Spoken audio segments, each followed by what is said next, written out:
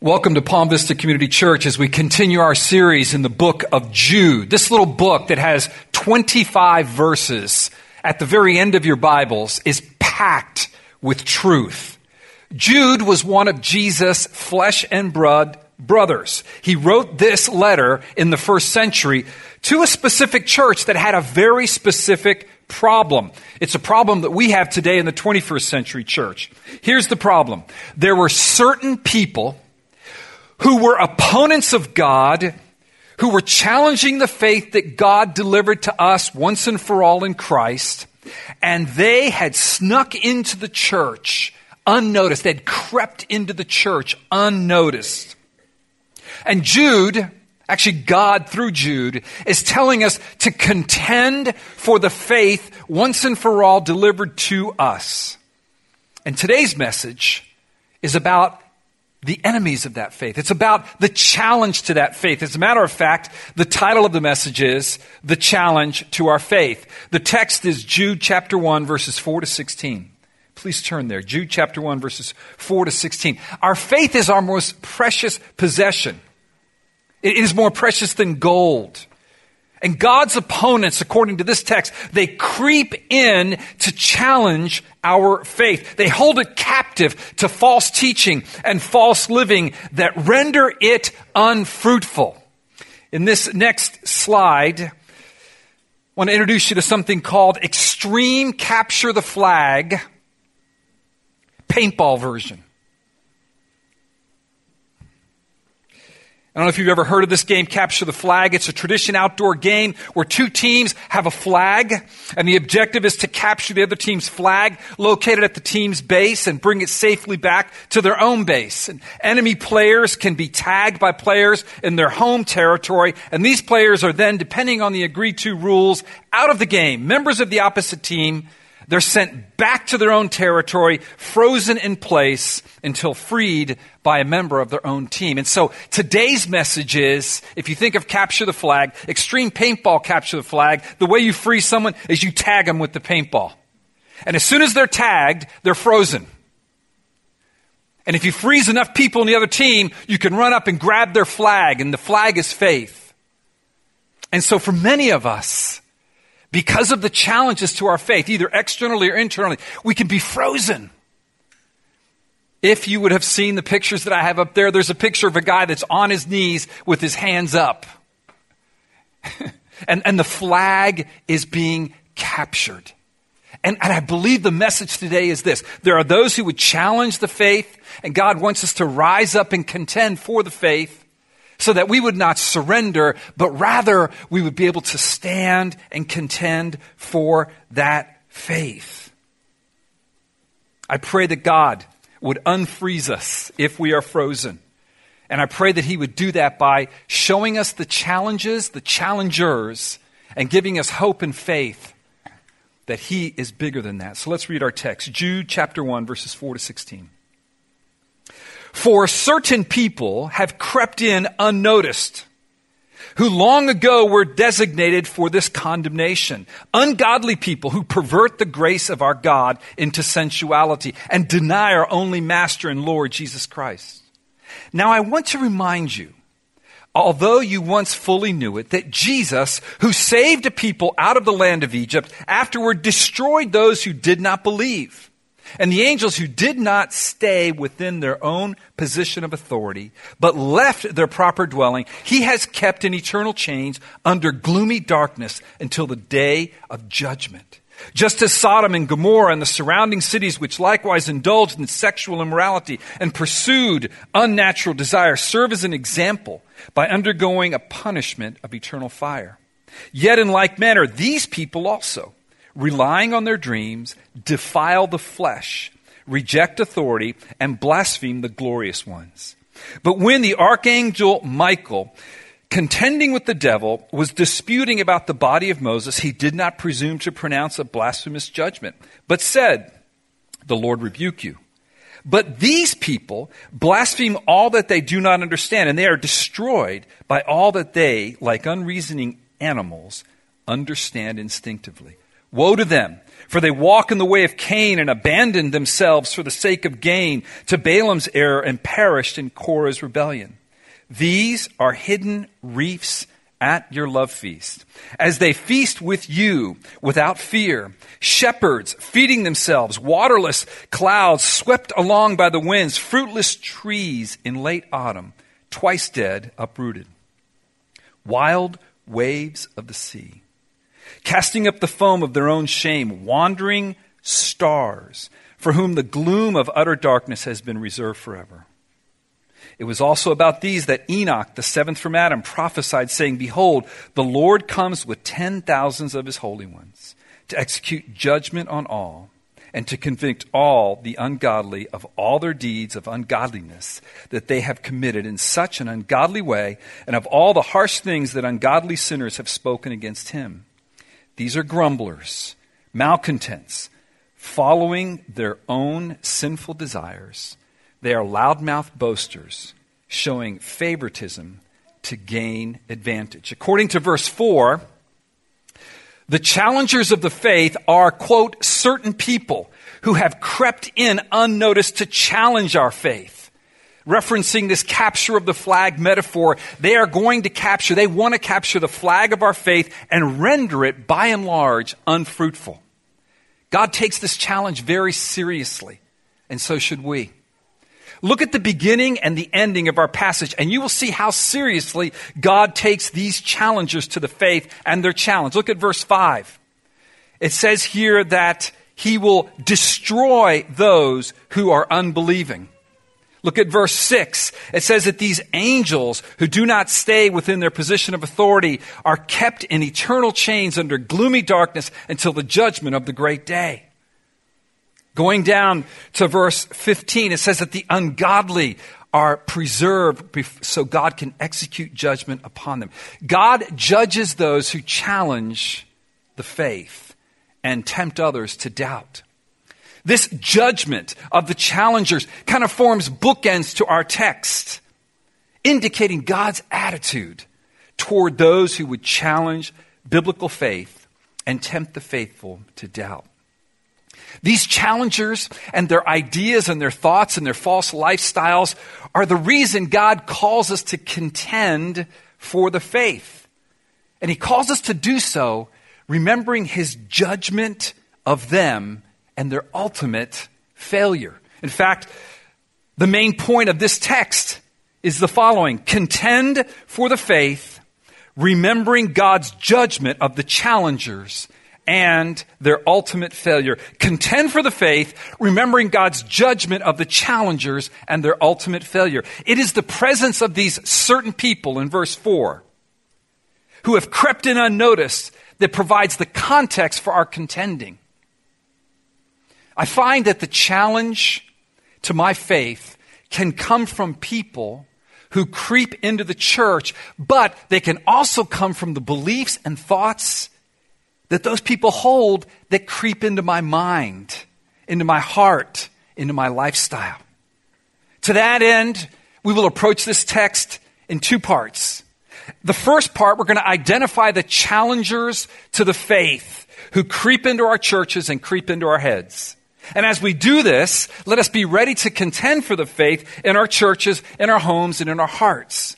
And then second, we're going to consider the end of those who challenge God and the faith he delivered to us. God's final verdict against the challengers gives us hope and courage and strength when we become weary and are tempted to simply give in to the challenge and raise our hand and say, you know what? We surrender. So point one, the challengers and their challenge. The challengers and their challenge. At the end of verse 4, if you will look at it there with me, Jude gives us a quick overview of these challengers who have crept in unnoticed. As we read about them, what we see here is that these men basically are designated by three things. They're ungodly. They turn the grace of God or pervert the grace of God into sensuality. And they deny Christ and his power and his rule over our lives. And one thing I want you to be aware of, and I want to be aware of, is as I read about this, yes, we want to be aware of people that would sneak into our church to do that. But you know what? At Palm Vista, I'm not aware of a lot of people like that. Thank God. But I think we need to be even more aware of thought patterns and lifestyles that can creep into my mind, into my heart, and thereby get into our church. And that perhaps might even be the greatest danger. So in the first century, the danger was from without. These false itinerant teachers and prophets, they would roam the first century world and they would teach these wrong things.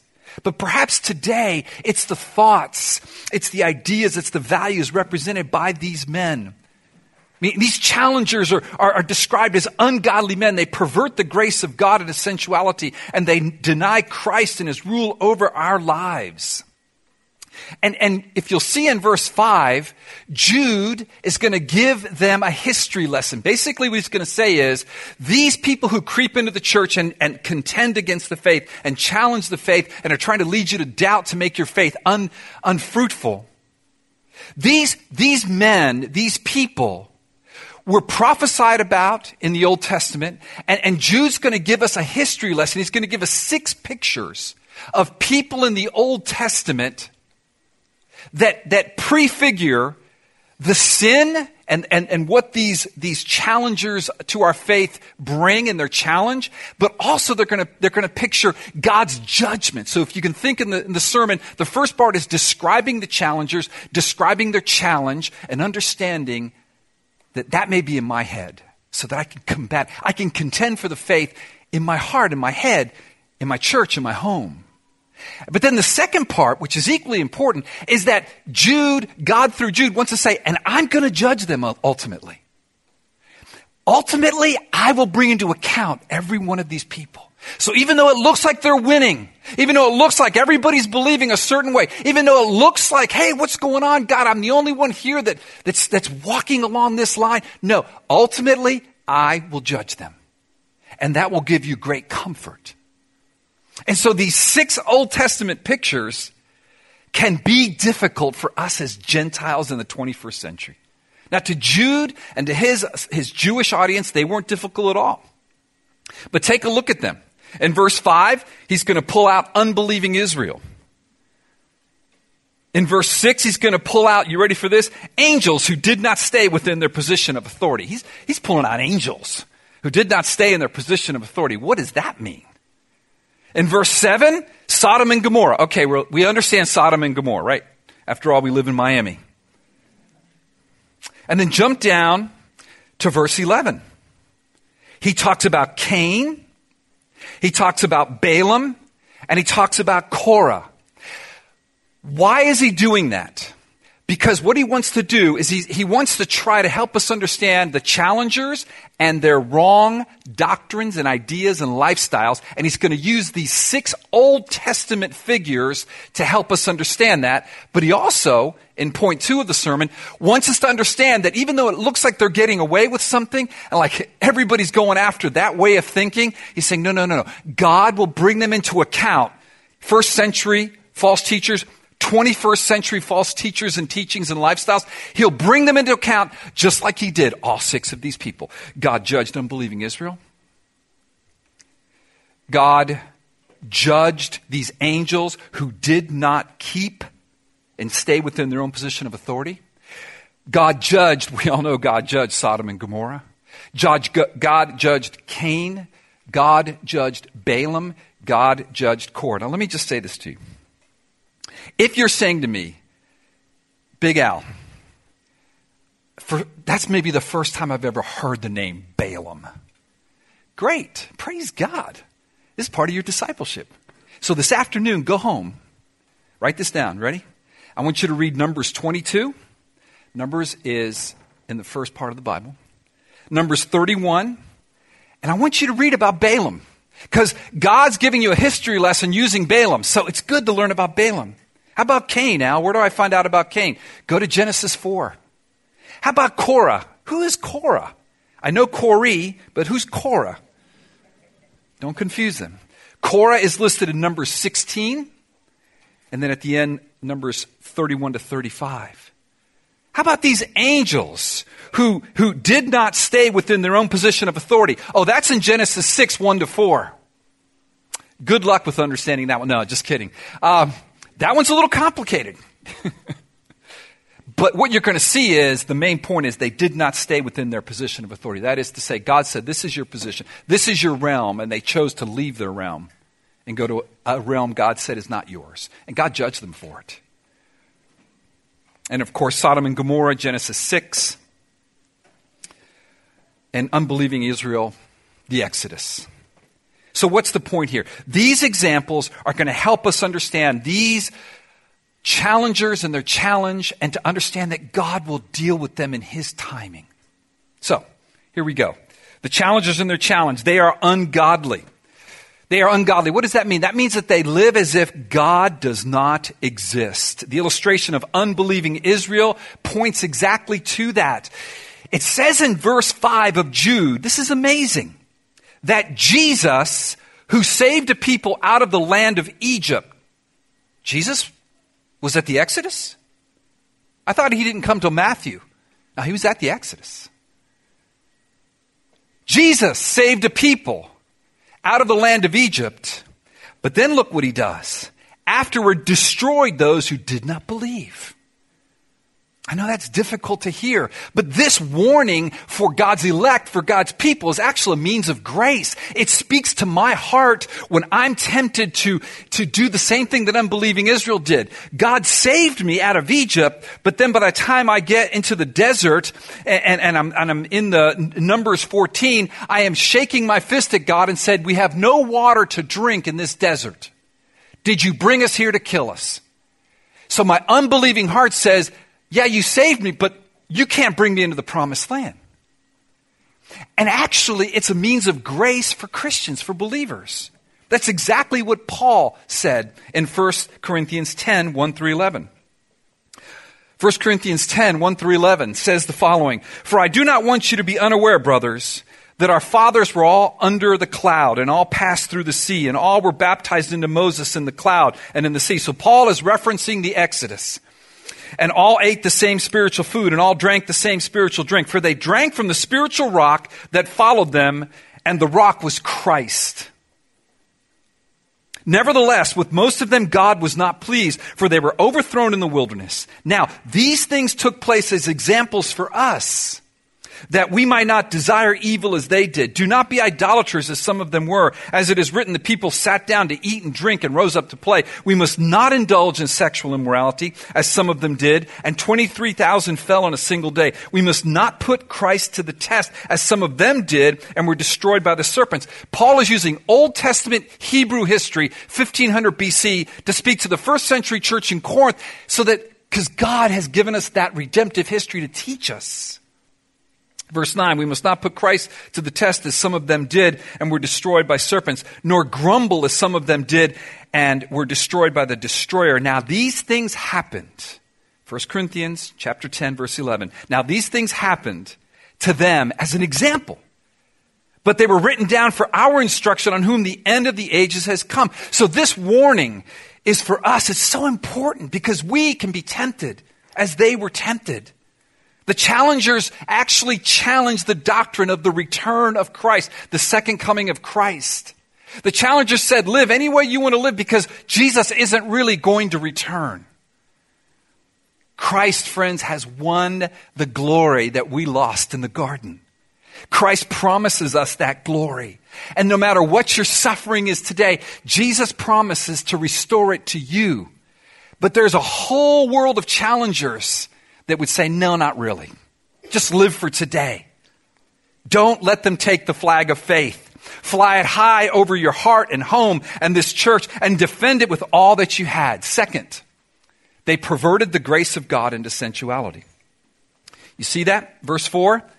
They were ungodly people who pervert the grace of our God into sensuality. What does that mean? They promote a lifestyle of living for one's own desires. Here in our text, primarily greed and sexual immorality. Those are the Old Testament examples that he uses. And the challengers perverted God's grace into license to live immoral lives. So basically what they said is, listen, you're saved by grace, which means that you could do nothing to save yourself. It's all based on what Christ has done. That's true. Therefore, it doesn't matter what you do. Live any way you want. Any way you want. Sexual immorality, go for it. Follow your pleasures. Just enjoy. It's all by grace. And they perverted the grace of God into sensuality. Look at verse 8.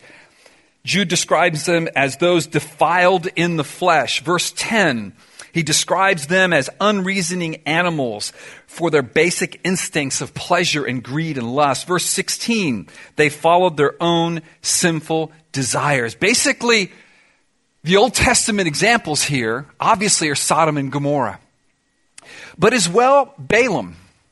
Balaam was a prophet who basically did he gave into a bribe. The wicked king said, hey, prophesy against God's people and we'll pay you. And he said, okay. And God wouldn't let him do it. And so he's kind of well known for that. A donkey spoke to him and said, what are you doing? You can't curse the people I bless, says the Lord. But you know what else Balaam did? And this is another for you to study, Numbers 31. Balaam falsely prophesied to God's people and say, you can intermarry with the unbelieving Midianites. And he encouraged God's people to sexual immorality. And what happened to Balaam was that he was killed when Israel conquered Midian. Numbers 31:8. So it's this picture of sexual immorality, of course, Sodom and Gomorrah. It's this picture of just living for myself. Friends, we're going to be tempted, and the challengers to the faith are going to come in and tempt us to give in on this point, to sexual impurity, particularly living in South Florida. Let us guard the flag of sexual purity in our churches, in our homes, in our hearts. Dear friends, how do we do that? We're honest with the Lord. We say, oh Lord, have mercy on me. Lord, I bring it all to you. I'm honest with you, what I desire, what's creeping into my head. And then we read God's word, we pray, we get with friends, we're open and honest. We will not allow those extreme capture the flag paintballers to capture this flag of sexual purity. See, because God's grace never came as a license for me to sin, but rather God's grace has come as the power for me to say no to that sin. One of my favorite scriptures is Titus 2:11-14. Titus 2:11-14 says the following. For the grace of God has appeared, bringing salvation to all people, training us to renounce ungodliness and worldly passions and to live self-controlled, upright, and godly lives in the present age, waiting for our blessed hope, the appearing of the glory of our great God and Savior, Jesus Christ. The very thing that the challengers denied was going to happen, the coming of Jesus, is the very thing that encourages me to battle by grace against these passions of the flesh, because I know that He's coming. The glory is coming. I'm persevering in that. Verse 14, who gave Himself, Jesus, for us to redeem us from all lawlessness and to purify for Himself a people for His own possession who are zealous for good works. Listen, Christ is that grace of God. He is the grace of God. And He didn't come to enable us to sin. He came to train us to renounce sin and to live our lives under the lordship of Christ. And that's the third mark of these challengers of the faith in verse 4. They deny our only Master and Lord, Jesus Christ. If you look again at verses 8-10, what you will see is a conglomeration of these sort of arrogant men who think that they're above it all. They think that they can be the master of their own fate. They're denying Christ's lordship. Denying Christ's lordship. You see, God is encouraging us to contend for the faith by reminding us from the Old Testament redemptive history that God understands those people. God wants us to understand those people, and that God will judge those people. I mean, when you look at verses 12-13 and verse 16, you see these challengers. Look at it there with me. They're described as hidden reefs in our love feast. Basically, in our churches, a hidden reef causes a ship to be destroyed. They shipwreck the faith. They live for themselves rather than for others. They're like these waterless clouds. The cloud promises rain but delivers none. They're like fruitless trees that produce nothing. They promise much but produce nothing. They're like wandering stars that are destined for gloom and judgment. They're like waves that crash in the sea that are filled with chaos. And what God is saying is this: these people and their challenge has no future. Look at verse 15. God will execute judgment on all to convict all the ungodly for all their deeds of ungodliness that they have committed in such an ungodly way, and of all the harsh things that godly sinners have spoken against him. What God is saying is, these are the challenges: ungodliness, lack of faith, sexual impurity. And God says, I will judge that. Basically, he's saying, do not put stock in what I am going to judge. Those who speak against me will one day have to stand before me. I will hold them accountable. These imperious people who are above questioning, these arrogant people that think they can even judge angels. God says, I will deal with them. They deserve to be dealt with. And that's point 2. God judges the challengers. Their challenge will ultimately fail. God judges the challengers, and their challenge will ultimately fail. Look at verse 4. God's not surprised by these people. He's not surprised by the things that come into our minds. It says here, for certain people have crept in unnoticed, who long ago were designated for this condemnation. God knew that they would come. God prophesied them through his prophets. And God said, I will deal with them. I am going to judgment. Each one of these 6 Old Testament historical figures ends with judgment. Tom Reiner, in his commentary on this text, says the following: Jude encouraged his readers to persevere in the faith by assuring them that the intruders, he calls them intruders, I would call them challengers, would ultimately fail and be judged by God. God will judge the challengers, and their challenge will fail, just as he judged unbelieving Israel, just as he judged the angels who violated the sphere that God gave them of authority, just as he judged Balaam and Cain and Korah and Sodom and Gomorrah.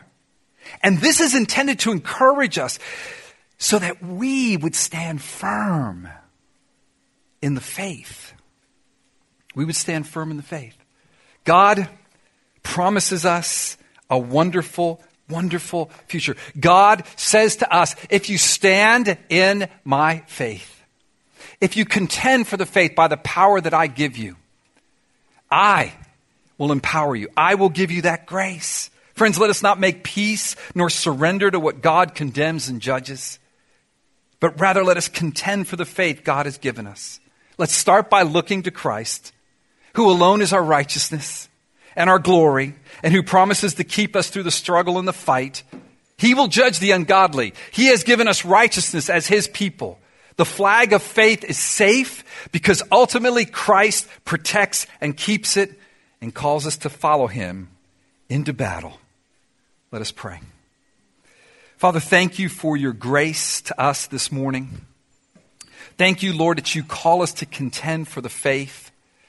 Lord, thank you that you call us to contend for the faith with the knowledge that we are your people. There's nothing we could ever do to earn that. Lord, you have given that to us by grace. Lord, that you would bless us with that knowledge right now.